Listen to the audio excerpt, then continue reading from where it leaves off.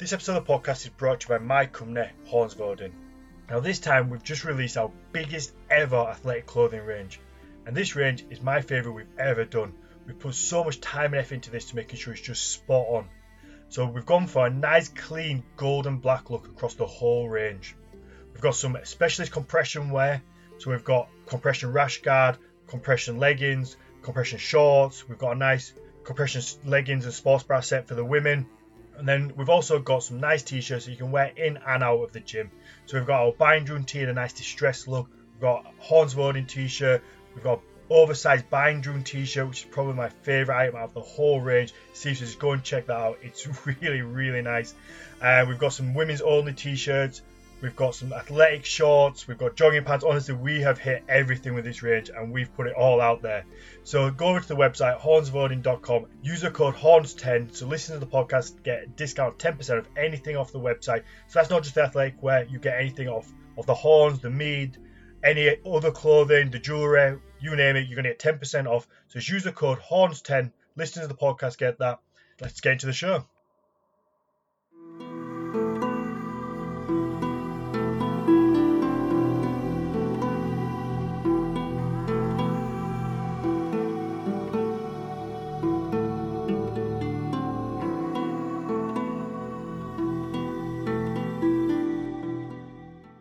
Welcome to the Nordic Mythology Podcast. I'm Daniel Farrand, co-owner of the company Hornsvoden, and I'm joined as always by Dr. Matthias Nordvig.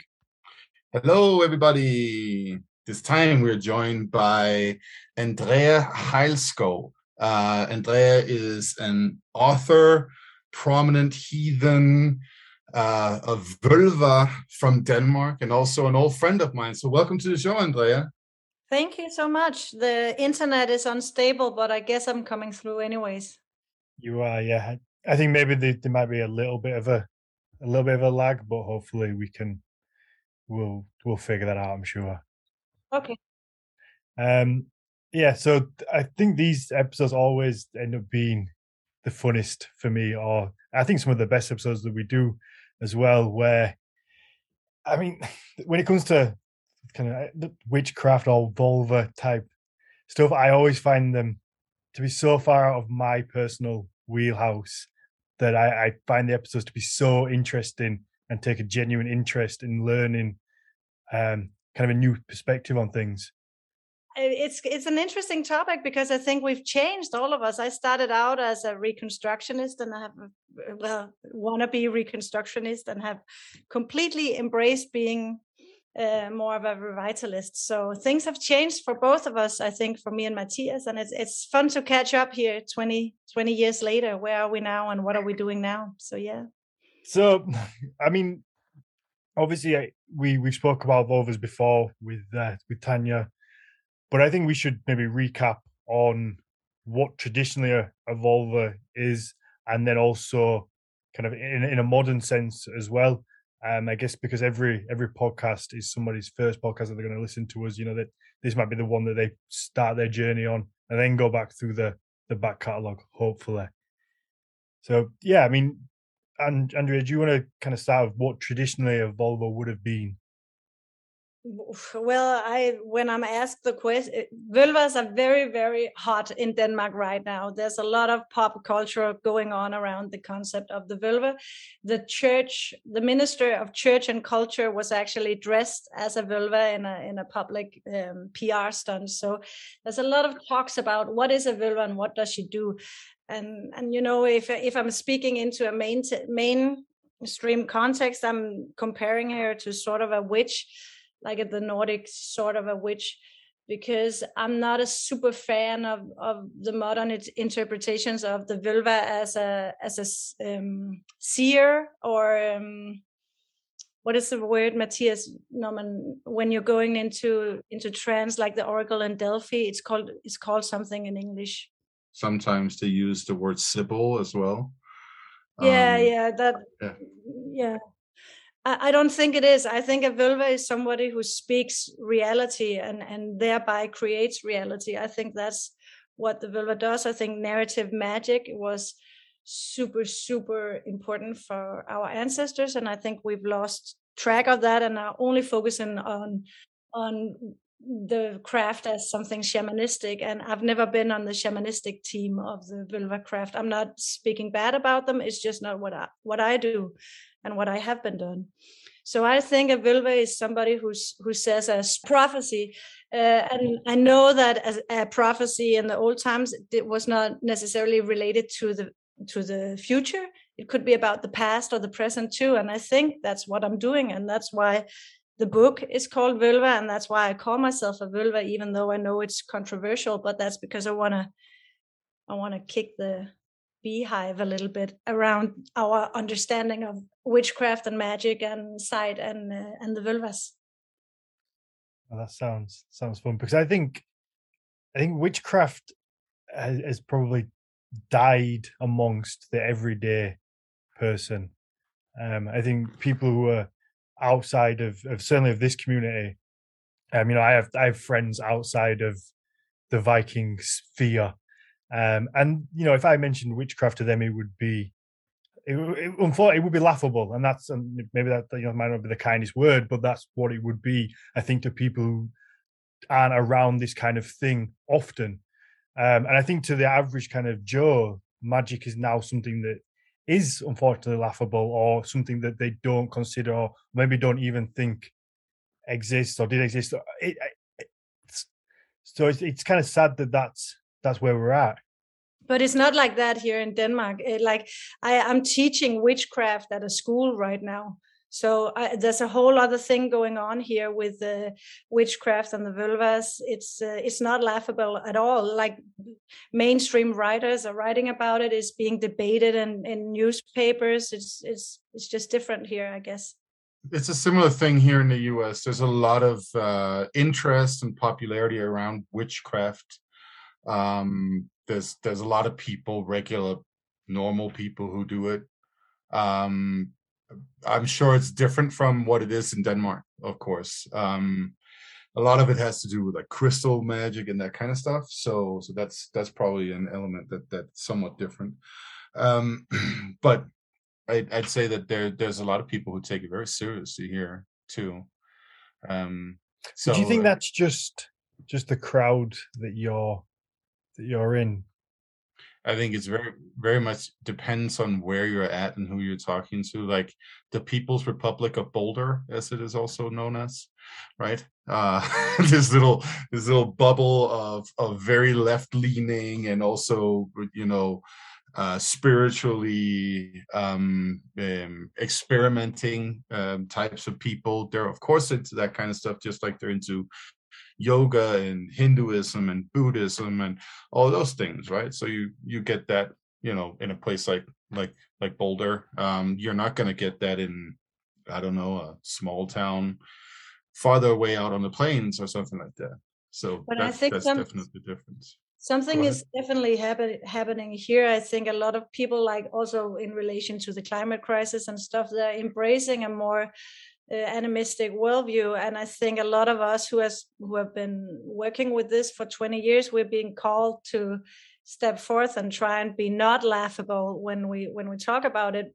And I think maybe the context is different in America than from here, because I've published this book, and it's my latest book, but it's being, I'm in TV shows and stuff about it. So there isn't like kind of a serious interest into Nordic animism, at least here in Denmark.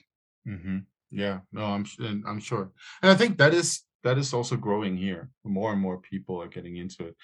Daniel might be, I don't know, hanging around with a very skeptical crowd. I think I probably am. Yeah, but that's so good. You stay skeptical and I stay weird. Well, I'm still weird. Okay, weird skeptical. I mean, no, I personally, I'm usually quite happy to say I don't know things. I'm certainly not one to profess that I know everything or much about anything. To be honest, I'm quite happy to sit in the middle and say I just don't know. I don't know. I don't know whether things exist or don't exist, and I'm quite happy to be there and learn as I go along, and maybe something will happen in my life that makes me believe one way or the other. But I'm comfortable in not knowing, I guess, which I don't think I don't think enough people are happy in that position. It tends to be you have to go all in one way or the other.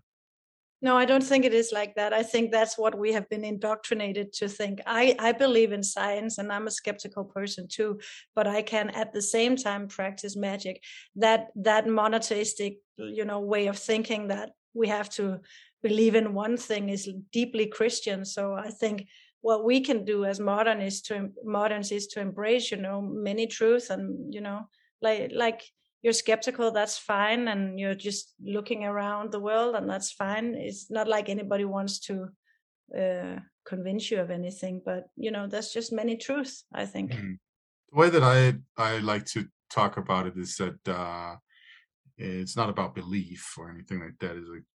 It's the question is whether or not some kind of gods or entities or supernatural beings or whatever, they exist in your worldview. Like, is it something you can use to talk about and talk meaningfully about to other people as well, or can't you, or don't you, right? That's the difference. So that's how I like to sort of like phrase it in terms of like how it can exist along the, because this idea that it's either religion or science, that's fake. Yeah. It feels like that's how everything is designed now, whether it's the media or it's Facebook or it's Instagram. Everything is designed to divide people and make you take one view or the other, and there is no middle ground. I mean, I'm a sucker for getting into arguments on Facebook, and I know I shouldn't, but I just do because I enjoy it. I enjoy the mental chess. That's just something I do. But I've never once had one where it comes to the end and the person goes, you know what? Yeah, I'm going to change my opinion now. And that's never happened because I feel like that's not what we're trained to do. We have kind of got into this way of you have to go think left or right, red or blue, and then you stick to your guns, and that's it. And you refuse to change your mind. It's almost as if changing your mind is a bad thing. Yeah, but that's why it's needed to talk about the old worldview and different ways of doing it. Are you familiar with Peter Gray and Apocalyptic Witchcraft? I am not. Okay, because it's a great book. You should read it. What he argues is that we are actually practicing magic in the same way as they did in before times. Our priests are just economics who are telling us how things are. We don't understand, economics in that great scale of whatever they call it. We don't understand that. We're just being told what to believe, and then we believe it. So what we can do, I think, and what witchcraft has always done is challenge that authority and trying to argue that there can be many truths indeed. So that's what I think is the most basic definition of witchcraft. It's opposition, it's resistance to being put down into that very, very narrow way of thinking that you have to choose one truth. That's just our modern, religion. Mm-hmm. If you look at it historically, actually, that is what witchcraft quite often has been, some kind of subversive action. For instance, like a great example is one of my favorite ones. This guy on a cemetery in the 1480s in Sweden, he makes a pact with Odin so that he can get more money. Right, like that's subversive right there. Somebody's trying to go outside of the established ways in which you make money in medieval society, and he communes with an ancient spirit to do that. That's Odin, and then he ends up. I think he got burned on the stake, but for a while there, I guess he was rolling. Right, that's subversive action right there. It doesn't matter whether or not it works. What matters is that he is actually like sticking it to the man. Yeah, I think there's a lot of that in witchcraft, and I think witchcraft is political. And I think a lot of us, modern progressive people, we have just kind of embraced technology and science in a kind of monotheistic way and forgotten that, to be a rebel is also to challenge your own thought patterns and to, go out of what you think sometimes. So I actually think like you're debating online and you're doing the mental chess, that's all good and fine. But if you're staying within your own mindset all of the time, it's not really, I think, spiritual or maybe helping the world. I think we need to expand how people think. I really do. And I think to the ancestors, knew that and we've forgotten. That's my stance. I think it's, we are conditioned by sort of the social media platforms at the minute to just get stuck in a cycle, and you get these little echo chambers of things that you like, and you're shown things that you like and you engage with. So people don't explore outside of what they know and their worldview. They don't discover new ideas. I mean, just through this podcast alone, it's opened my eyes to so many different things that I would never have seen or spoken about before, whether it's through kind of witchcraft and Volva, or through the animism side with Rune. All this kind of stuff is completely new to me because I grew up outside of this community. I didn't sort of enter into this world until I was maybe 20, 22, 23.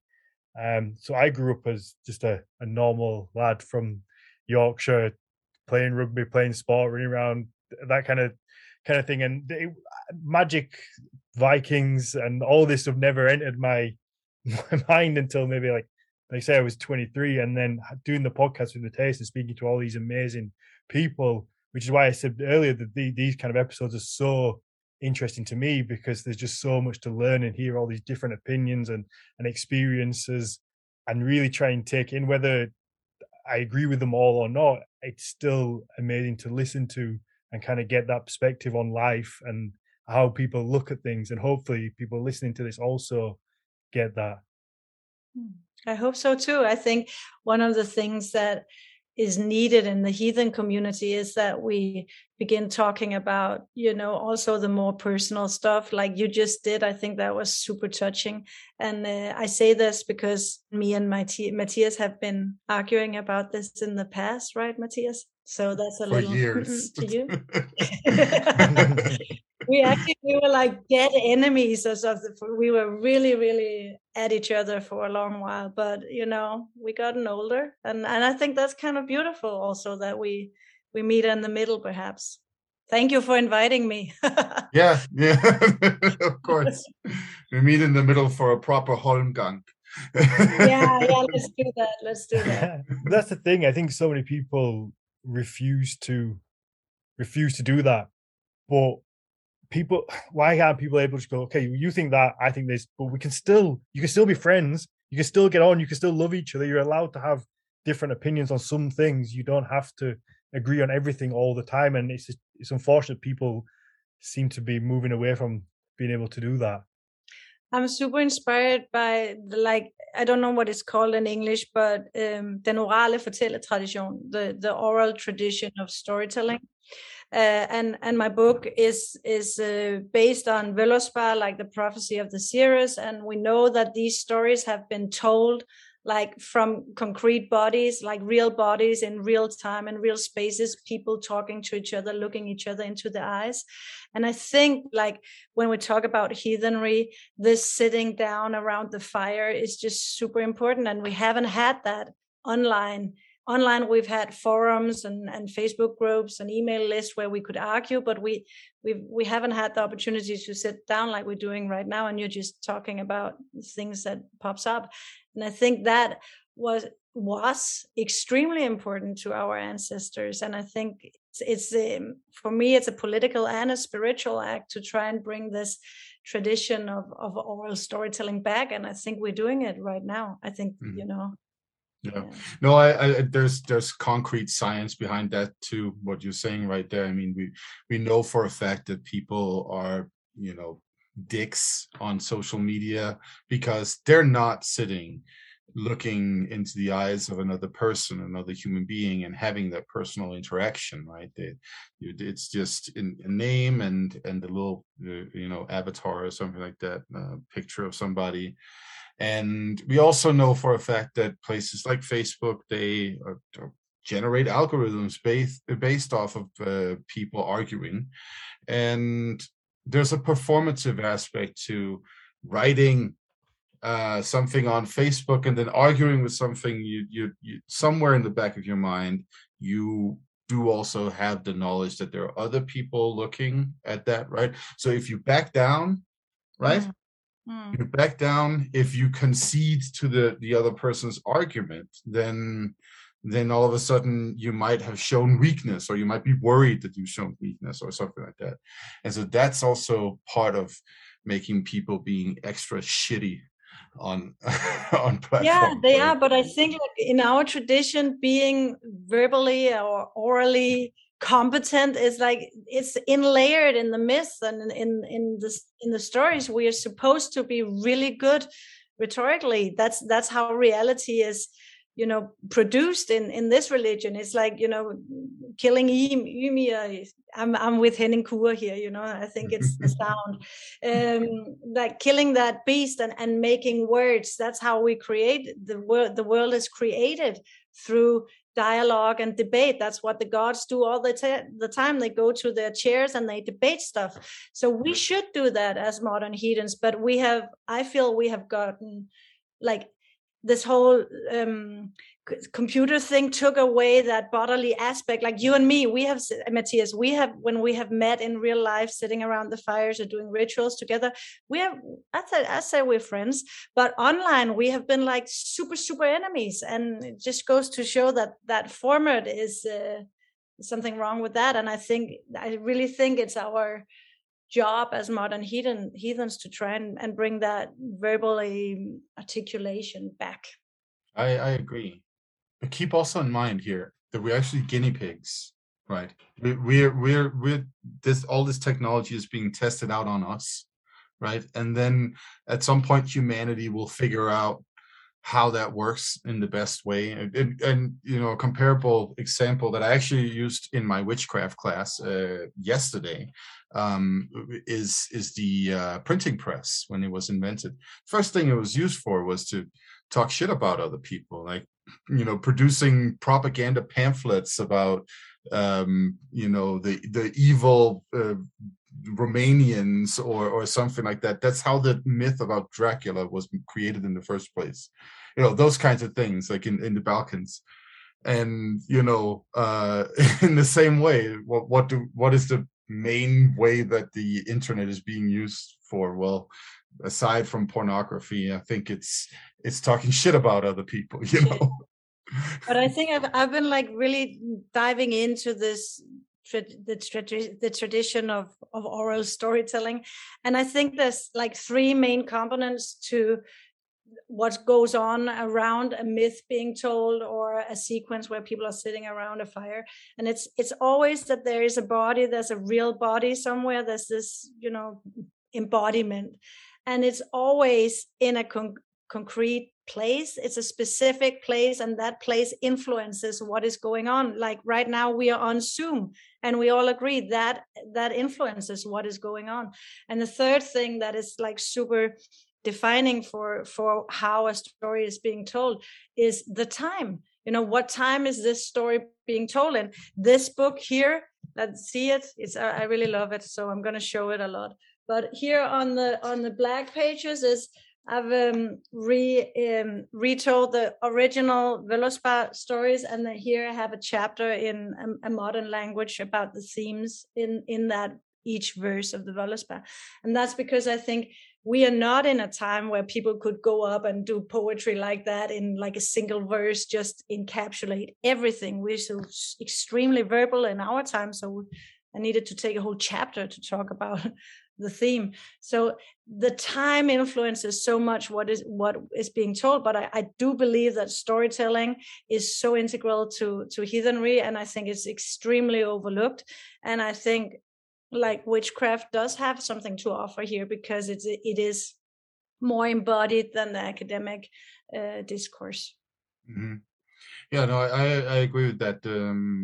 What is the primary expression of non-dogmatic religions? It's storytelling, it's myths, right? So any situation where you need to tell somebody some profound things about, say, ethics of that particular culture and tradition, you'll use a parable, an exemplary story of some kind that lays out exactly some kind of, is typically some kind of, ancient event that then corresponds to the current situation, right? So that makes perfect sense. I guess they were used as a way to remember things, and I assume stories were used to warn people of things. Maybe don't eat a certain thing, because obviously things weren't written down, so I assume all these little tidbits of knowledge must have been hidden within stories that were told around the fire. Absolutely, but there's also sort of like a reproductive element to it. Like this is never old knowledge; it's always new, and it's always changed and modified to certain situations, right? There's the practical aspect of like remembering that, over in that tree there's like a certain particular poisonous spider that likes to hang out in that type of tree, so let's keep that in mind in our stories, right? But then there's also all the things that have to do with this, the social structures of existence, right? So you might have a story about a tree that is inhabited by poisonous spiders of various kinds, but those poisonous spiders, they probably do something. They probably have some relationship to some other animal and something like that, and then the interactions with those animals then tells you something profound about the social and cultural reality of the population who likes to talk about that tree inhabited by poisonous spiders, right? So that's part of it too, like the culture, nature, all these things come together in these stories and work together to create sort of like a total image of what these people, whoever they were, think, right? But don't you think our stories on social media have become rather uniform?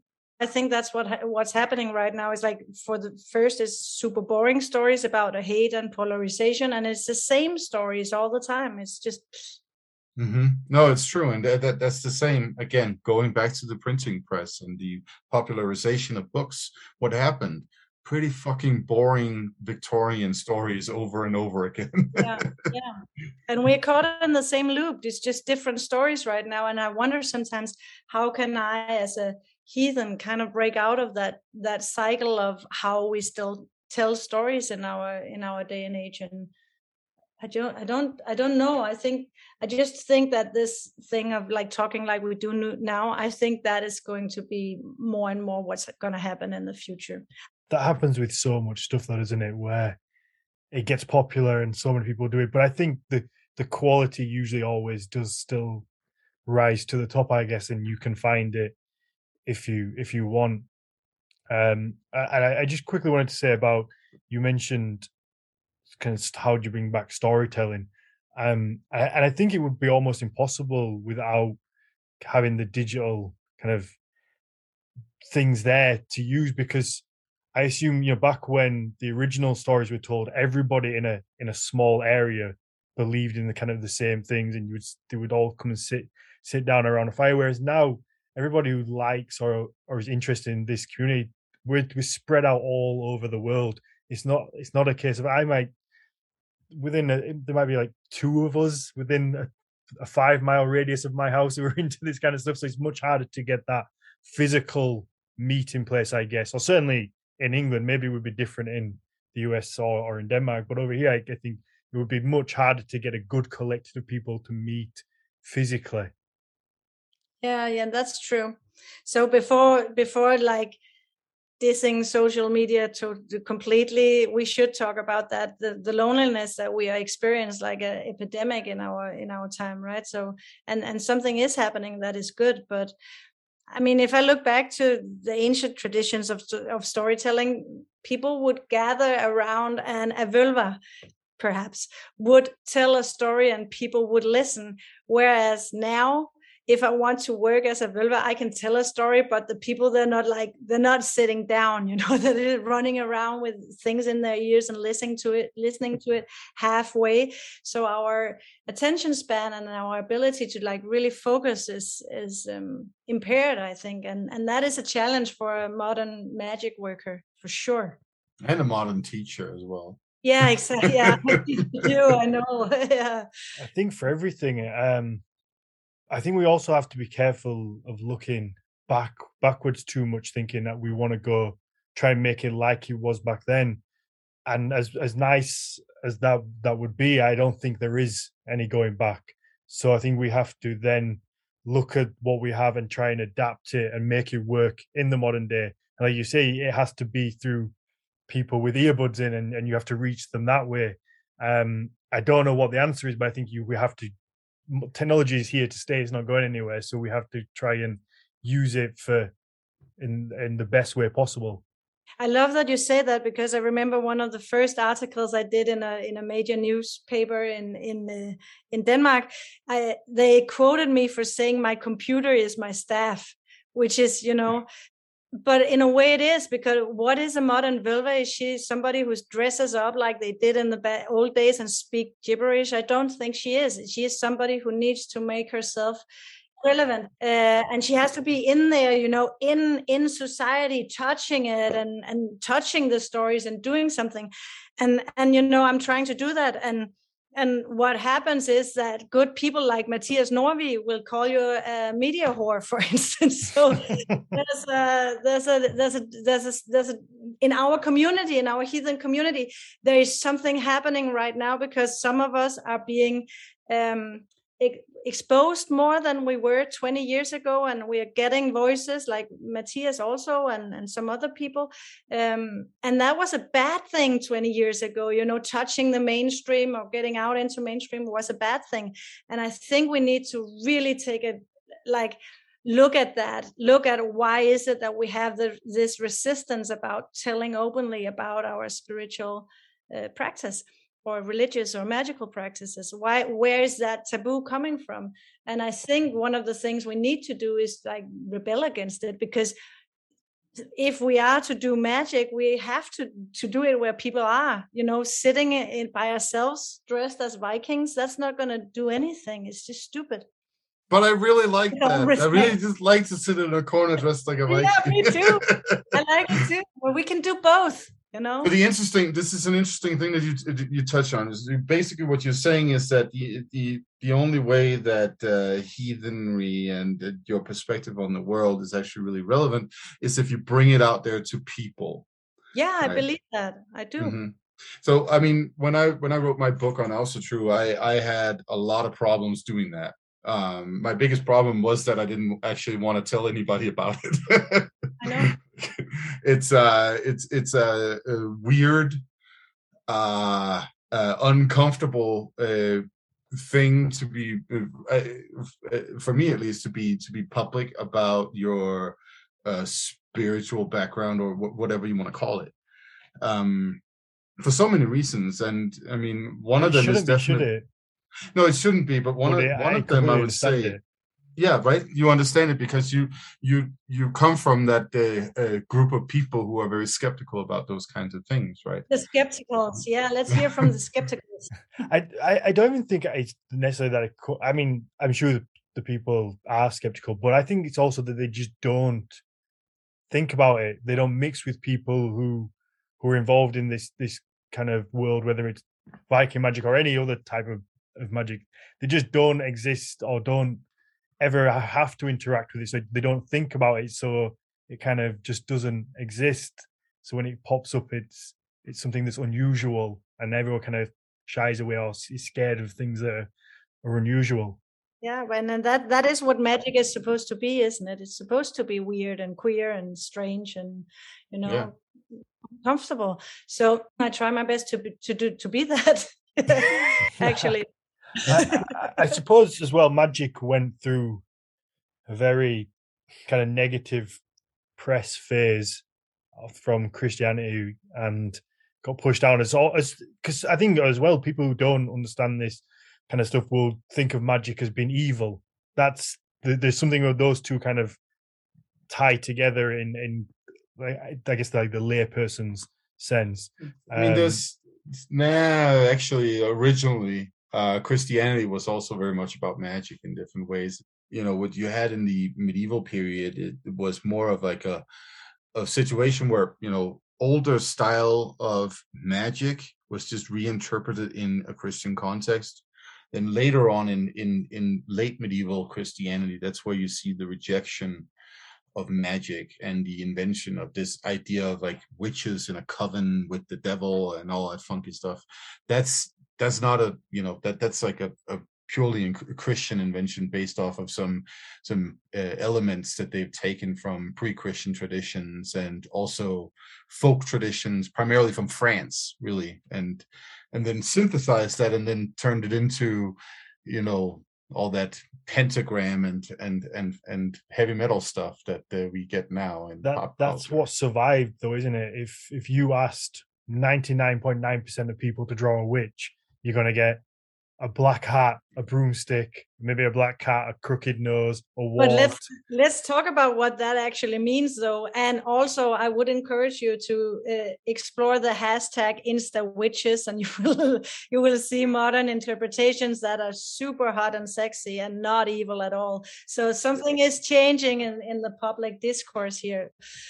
But, you know, all of the things that you're mentioning now, like the hat, for instance, that we know that there was this like kind of shamanistic hat wearing of vulvas, and in a lot of European cultures, there were pointy hats. That's something that the cult leaders or cult ritualists would use, and that has just been, you know, under a lot of years of propaganda and bad press, it has become like silly, pointy, stupid hats. But at one time, it meant something completely different, and that's what happened. Everything that we have here in Denmark, like a black cat, for instance, that means bad luck or evil, and it used to be like a good omen. Mm-hmm. Everything has been turned upside down. Like the fairies and the elves have been made like super, super small, and they used to be giant spirits. So, you know, we've just been under propaganda, and we need to detox our brains from that when we talk about magic, I think. Yeah. Absolutely. I mean, I have a theory that money is the root of all evil, and I think everything stems back to it in some way. And I think communists. No, but I think with the this image of the witch, I think it's so well known, and people know it so well and have this evil because it's become synonymous with people who want to make money from it. So they throw this idea of a witch, of this very, it's the same image no matter what you want to sell. And everybody knows synonymously that's a witch. So then it gets put on cups and plates and books and hats and whatever else, because people who like witches are going to buy this product with this little image on it. Yeah, but that's happening to heathenry too. We are being like co-opted by capitalism right now. It's becoming trendy, and you have to look a specific way and talk a specific way and do things in a specific way. It's happening with heathenry, and it's happening with witchcraft. You have to have a undercut and braided long hair and excuse me, makeup a tattoo. And the tattoos, yes, yeah. Side of the head tattoo. Yeah. You're such a stereotype, Daniel. Not I me, actually am. I am such a stereotype for you when you look in there. I am too, so that's fine. Yeah.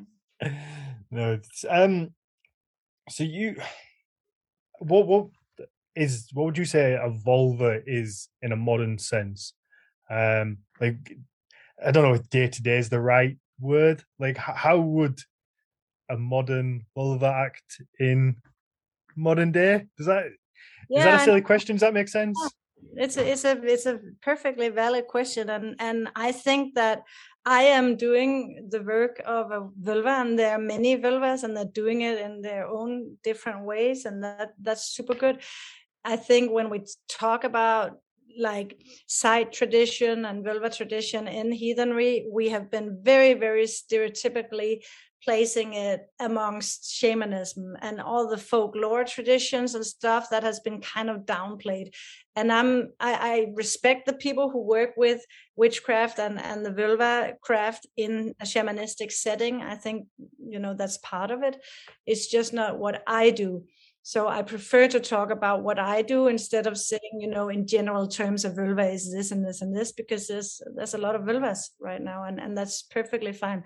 But I believe that, expanding reality by, or let me say it in another way, trying to expand reality by telling stories is, the main thing I do. I'm trying to do that right now when I talk to you. I'm trying to expand your understanding of witchcraft and what a vulva does. And I do it when I write books or when I do media. I think there's an element, as I said before, of narrative magic in the heathen vulva craft that has been overlooked for a really long time, and that's what I work with. And then, in my personal life, I'm a writer and a speech giver and a public debater, I think it's called. So that's what I do. But what would make, I guess, what would make you a vulva? Like, I'm just trying to understand, like, what actions, I guess, would define you as a.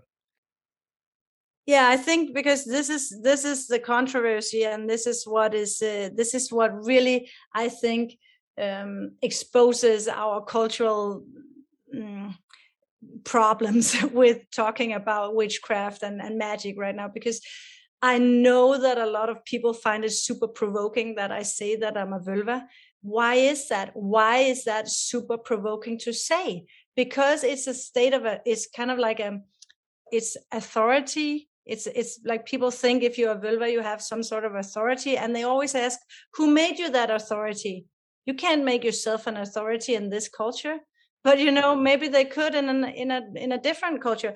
I really hate that modest, oh, I'm not a shaman. I don't call myself a shaman, but I am a shaman discourse that we find in a lot of New Age communities. And I think a vulva in the heathen days, and I'm not saying we should go back, but I don't think a vulva in the heathen days would be like, oh, I don't know if I'm a vulva. I don't know what the others say. A vulva is somebody who says, yeah, fuck yeah, that's what I'm doing. And I'm not better than you because I have that authority. It's just, that's my work and you have other work.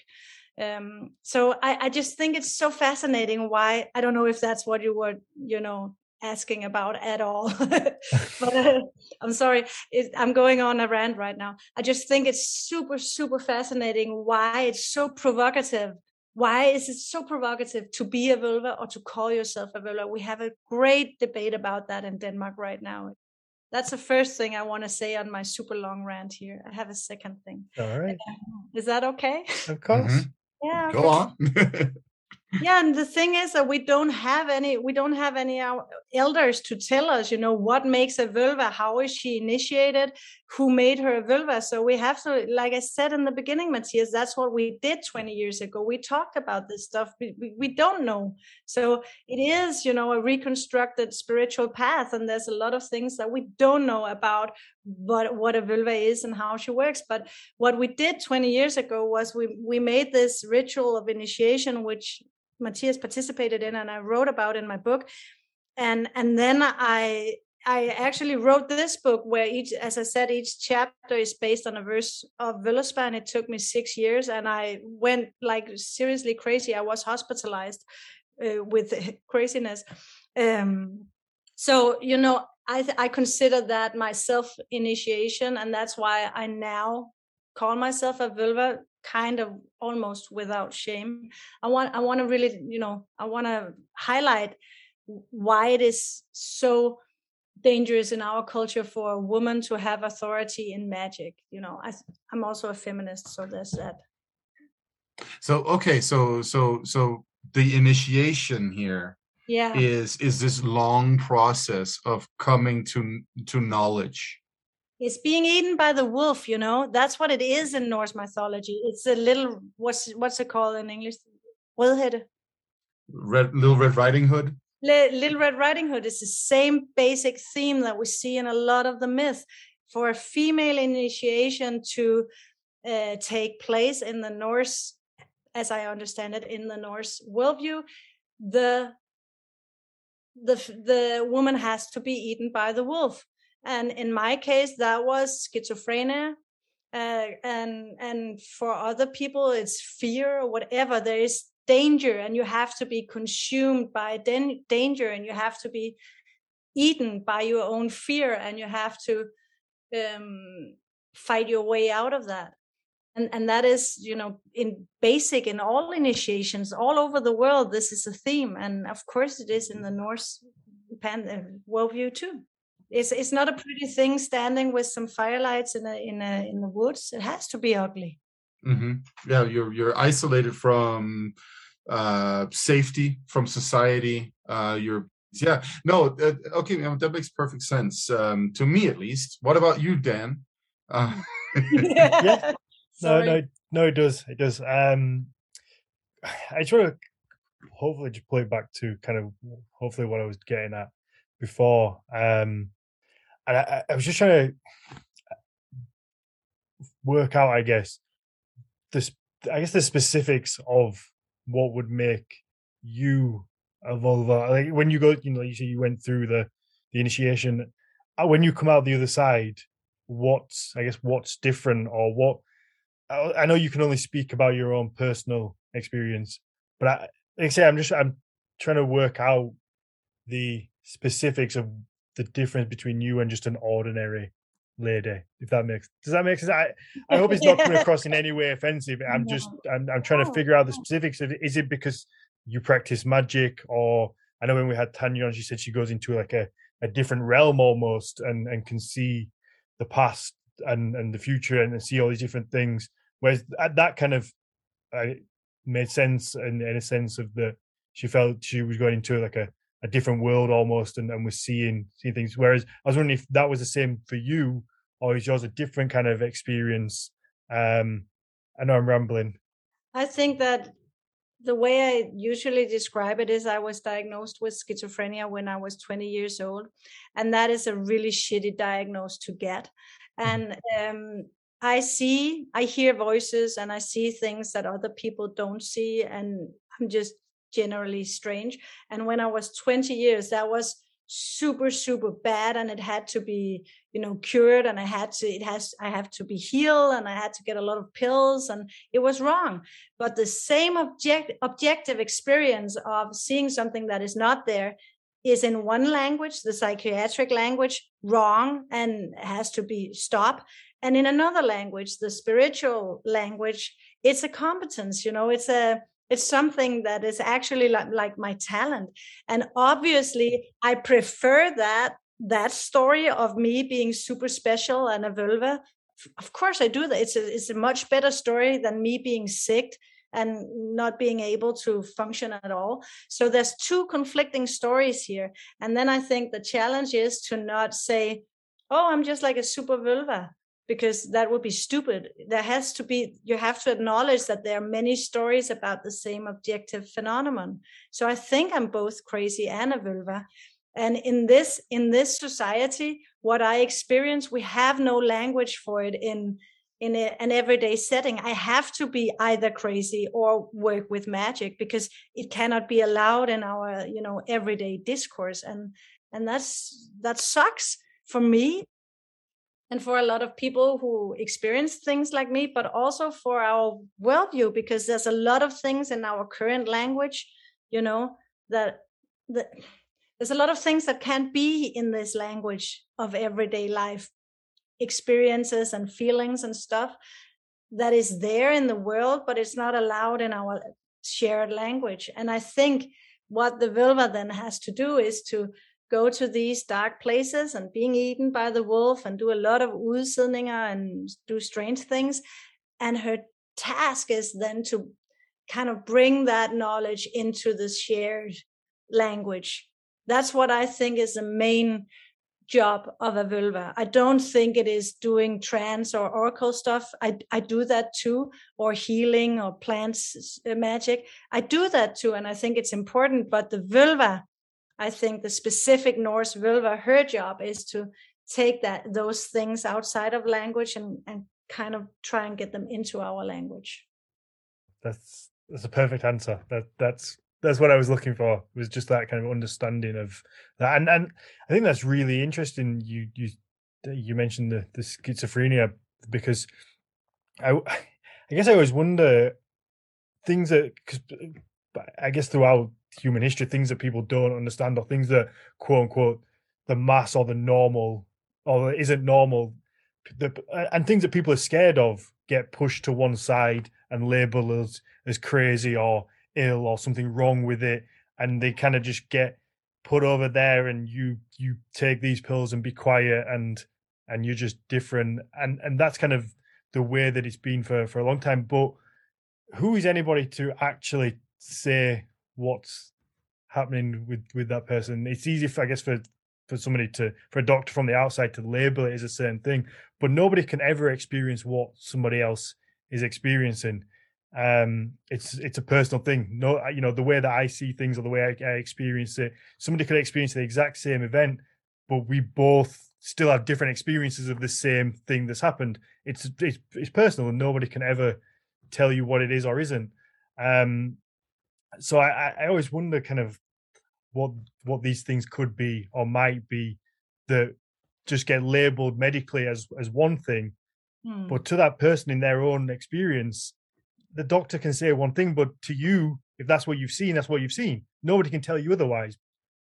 No, but there is a common language and a common shared reality that we have to, participate in. And the problem is, in our Western culture, I think our shared reality have become so narrow that a lot of things that, for instance, people in other cultures, like schizophrenia, doesn't exist in other cultures than the Western. So it's, there's a lot of things that are not allowed in our shared consciousness, and it's just being labeled dark or evil, just as the witches. But it's there, I am an animist. I do believe in spirits. They are there. It's my total reality, and I would argue that, oh yeah, reality is bigger than our shared consciousness or our shared language right now, because it's so narrow. I agree a lot with that, and our shared reality has become pretty boring lately. It has, if you ask me. And if we go back to the subject of witches, one of the things that you can see when you look into a lot of the trials, especially in Scandinavia and especially in Norway, actually, a lot of the things you can see on the details about like accusations of like why this person is a witch and so on, it quite often actually looks like a mental issue. Yeah. Like somebody who, for instance, is accused of like not backing down in arguments, and then escalating arguments because they get angry and those kinds of things. That's a very common phenomenon in the Nordic witchcraft trials. So it makes perfect sense too, from that perspective. Basically, what the normal society tries to do, and it has been doing since. The witchcraft trials as a cultural phenomenon in Europe are really part of a general atmosphere of regulating the population and trying to make especially the peasantry fall in line with the commonly held ideas among the elites. So it's part of like rooting out what the church would also call superstition, for instance, and so on. But aside from that, also just like generally just regulating anybody who would be different. So that's the real problem here of the modern society.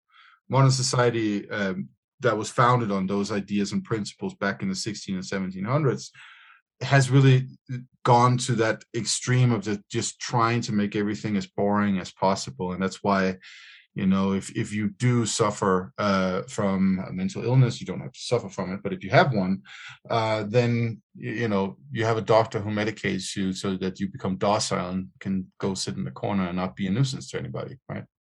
But I think we also have to be careful just to point out that there are some people who get mental health treatments that are very much a success story, that go from not being able to maybe function in society to having help, and then being kind of, I guess, quote unquote, more stable and functioning better, and it helps them. So we it's not, we can't just kind of say no, but I'm not saying that. No, absolutely not. I'm just kind of covering covering all your bases. No, yeah, it's a complex.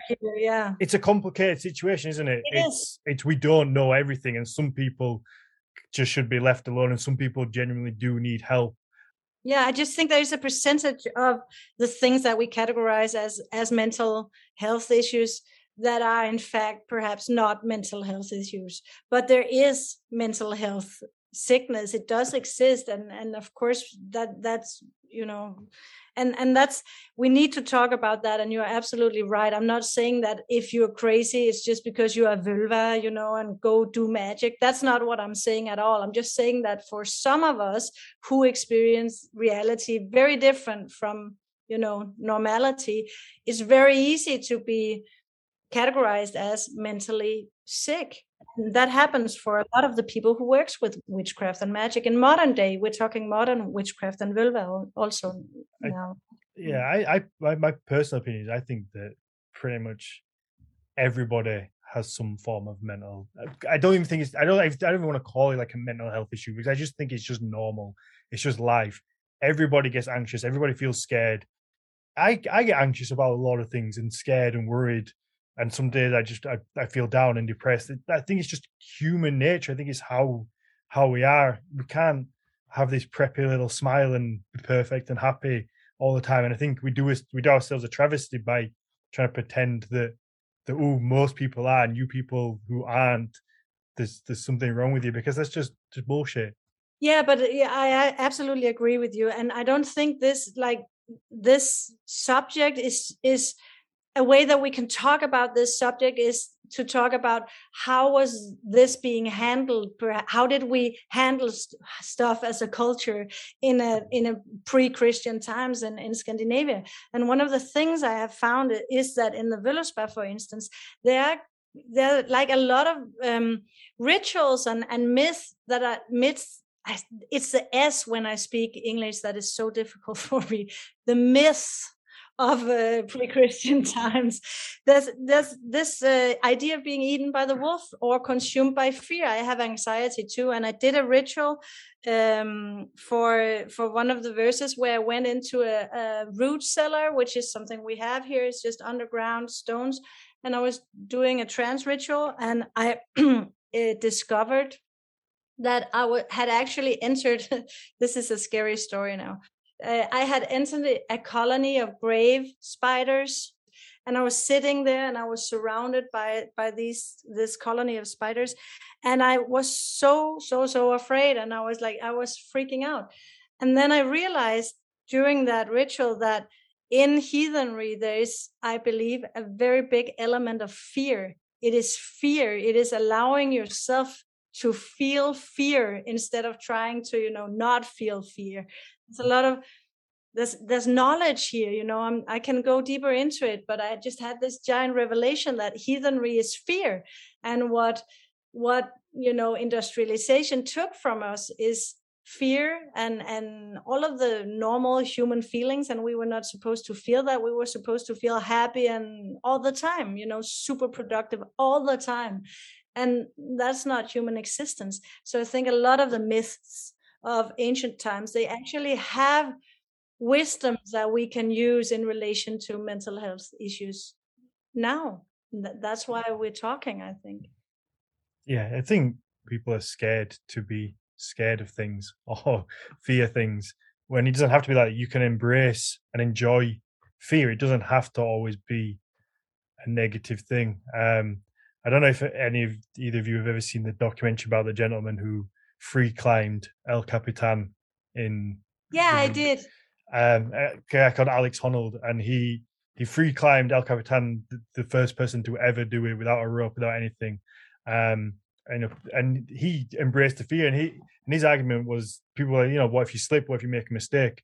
And he was like, look, if I'm climbing free solo, then I won't make a mistake. There won't be a mistake, because I can't make a mistake. It's life or death, and you get on into that zone where you can't afford to do it, so you just don't do it. Your body knows not to make mistakes, and some people, things happen where they get hurt, but it's that embracing the fear and using it. It doesn't always have to be this huge negative thing that consumes you. You can use it to drive you as well.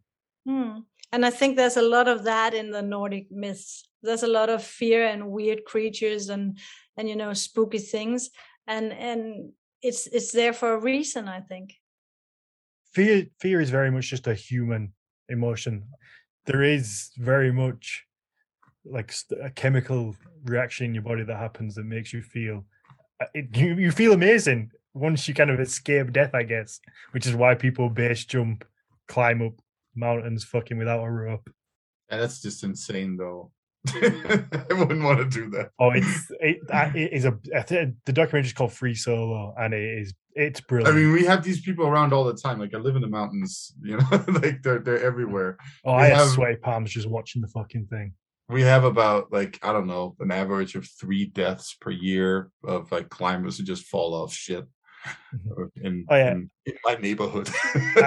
I assume that for every Alex Honnold who successfully climbs Free Solo up El Capitan, there's a fucking 100 others that don't. Probably, yeah. Like I imagine he's a certain type of human to be able to do it. Yeah, no. Andrea, we promised that we also wanted to talk a little bit about environmentalism and climate change and all those things. Yeah, I was just thinking about it right now because fear, right? That's somewhere where we should feel fear and not docile, or everything's going to be okay-ish. That's an issue where we should actually feel fear, I believe. And I think the concept of Ragnarok is there's so many things to say about that, and I know, Mathias, you have done that and can do that, but I think on this topic of fear, that concept is really helpful too, because what happens when the gods know that everything is gonna go to shit and their whole world will collapse and die? They ride into battle and they fight knowing that they will die. And that's what I think is one of the hardest topics to talk about in environmentalism right now. And I am a climate activist, and I'm very involved in that, and everybody wants hope. Everybody wants to not feel fear, because that's what our modern culture has taught us. That's how we deal with shit in this civilization. But if you look to the ancestors, they had this concept of Ragnarok as something terrible that you just had to ride into. You had to have that battle and you die. And how can we, as a culture who has so many issues with death, how can we even begin to understand that, riding to death willingly? I can't understand it, but I'm working around it using that metaphor of Ragnarok. Yeah, no, the climate is definitely a hot topic at the minute. Obviously we have COP26 going on over here, and it's an extremely scary kind of situation, because personally I think unless the people at the top decide they want to do something about it, then people like us can do our little bit, but I think it's going to have very little impact unless the people who own the giant companies, unless they're willing to do something about it, like the fuckers cutting down the rainforests, then I think we are fighting a dying battle, almost like Ragnarok, because there's just so many people who just cause so much of what's going on.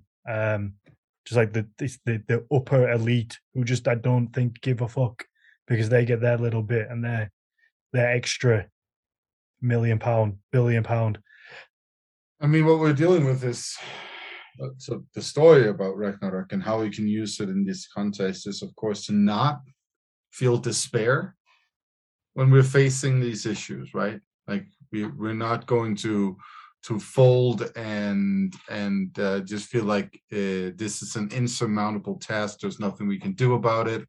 We're just fucked, right? And instead say, look, let's try to fix the issues. And speaking to that topic of those people in charge, right? I mean, they need to get on that shit. Mm-hmm. Stop bitching and bullshitting and fucking around, because they're full of shit and we know it. But I think what I understand what you're saying, and I hate the elite too, and eat the rich and all that. I'm totally on that bandwagon.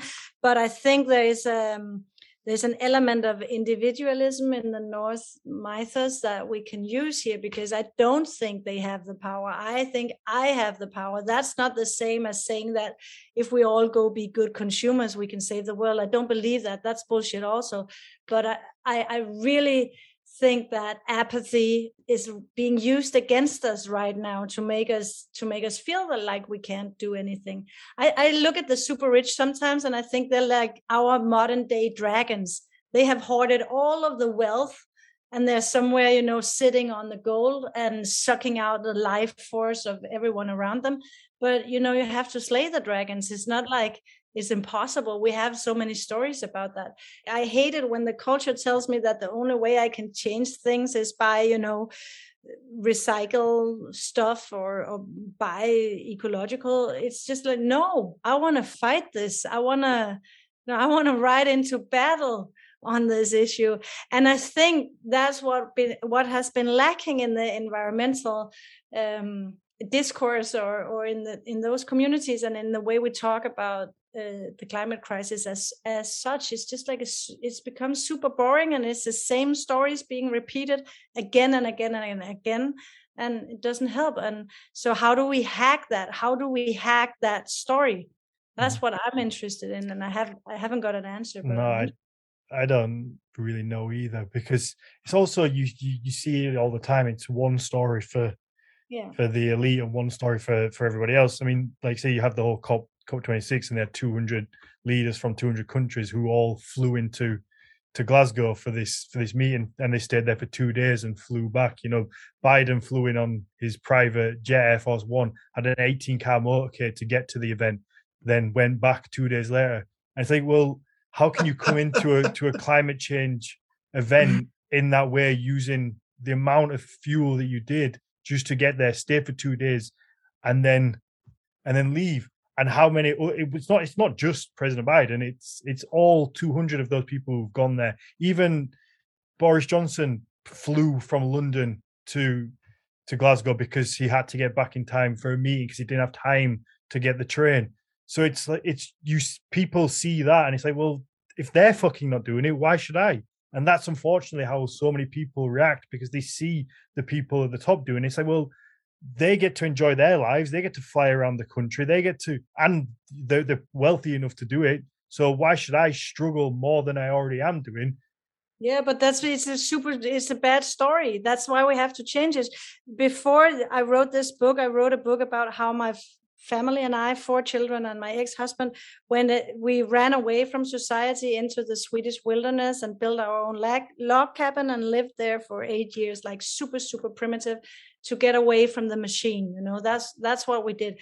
And when I wrote that book, it was in 2013, I was called landsforræder, a traitor to my country, and I was called a climate terrorist. That was like, in newspapers, and stuff has changed since then, because we're working with the narrative of the culture. More people now are talking about nature in a different way than they did in 2013.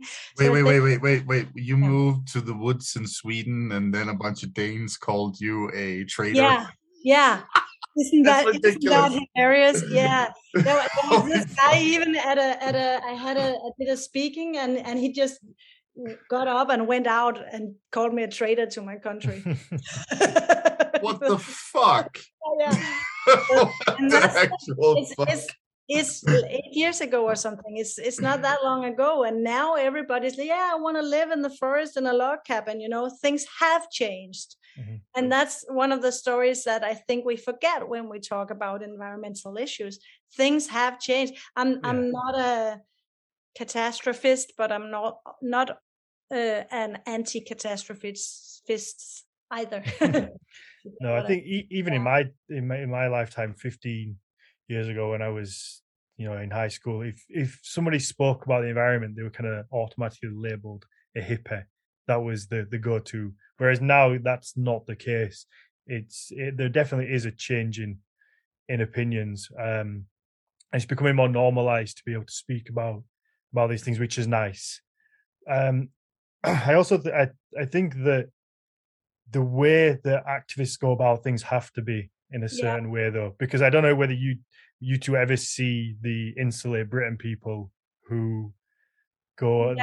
They're a group of people, and they want the government to basically insulate houses, which in itself is a perfectly acceptable request. It's a good request. I don't think anybody would deny that it's a positive thing to do. But these people decide to block major roads, glue themselves to the floor, and disrupt kind of like the everyday person, prevent people from getting to hospital appointments, prevent people getting to work. And I think when you go that extreme, that you lose the public. And I think the public has to be on side with these issues, because that's how you're going to get the change. I think when you upset the public, you automatically lose credibility for your cause, because sorry, this is so interesting, because also change have been ingestated by the really, really radical people. You have to have somebody really radical doing really, really radical stuff that everybody can agree on is super radical and it's too much. But then you begin talking about it. We saw it in the Me Too movement also, right? There's some super radical feminists saying super radical things, but then slowly the stories they come out into reality. And I think this is kind of this is narrative magic. This is actual magic being done. Somebody says something extreme, and then the story just, I don't know how to say it in English, but I hope you know what I mean. No, I do.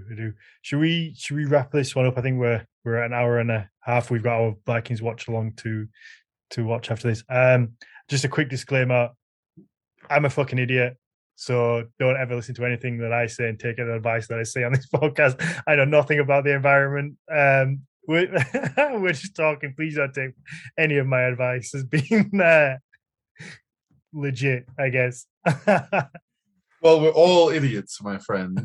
I was going to say that mean that we don't have reasonable things to say from time to time. No, I just don't want anyone to do something and be like, "Oh, Dan said it was all right."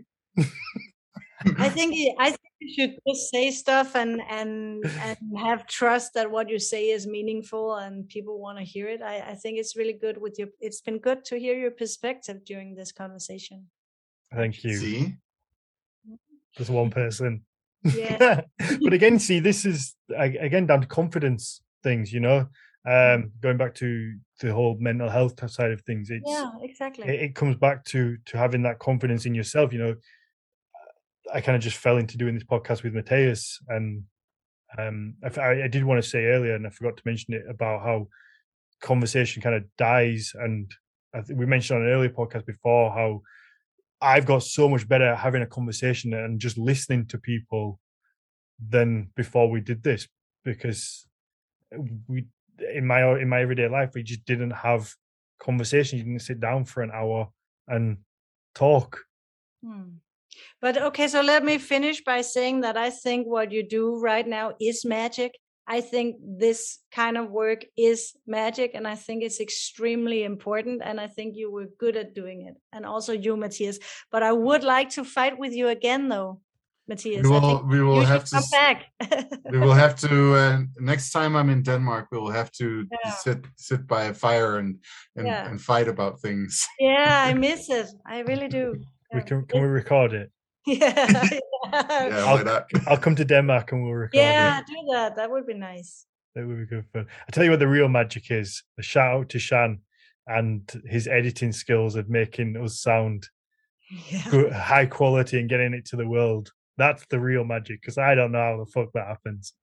Yeah, he's working his magic on my squeaky chair and stuff like that. I just speak into a microphone and somehow it ends up that thousands of people can listen to it in 2 days' time. So that's he's the real magician. There you go, Shan. Don't say I never say anything nice to you. And don't give me a chipmunk voice again, you bastard. All right. Andrea, do you want to let people know where they can find your book, follow you? Yeah. Thank you for asking that. No, it's not been translated yet. It's in Danish, but you can find me on Facebook and Instagram. I'm occasionally there. So that's that. It's a very Danish thing, this book so far. Yeah. Is there plans to translate to English? No, because no, I haven't. My last book has been translated to English, but that's because one of my readers sat down and translated it. I'm publishing with Indie Publishing House, so if somebody wants to translate 600 pages, so it's a big book. it's a brick, yeah. No, but I'm on social media, so. But it's been really nice to be here, and thank you so much for inviting me. Yeah, thank you for joining us. Matthias, where can people find you? You can find me on Instagram or in the woods. There you go. You find me Daniel_Ireland1 or at Horns of Odin. Obviously, you can follow the podcast at Nordic Mythology Podcast on Instagram, Facebook, the website NordicMythologyPodcast.com. If you want to support a little bit further, Patreon is always the best way. It's just Patreon/Nordic Mythology Podcast. For every level, you get to sit in and watch the live shows. You can join in on the live chat, engage with us whilst we're doing the episode, and we'll kind of answer some questions as we go along. You can also get a bonus episode every week. It's either the Viking Watch Along show where me and Matthias sit down and watch an episode of Vikings and let you know our opinion, or our story time episode where Jonas Lorentzen comes in and wonderfully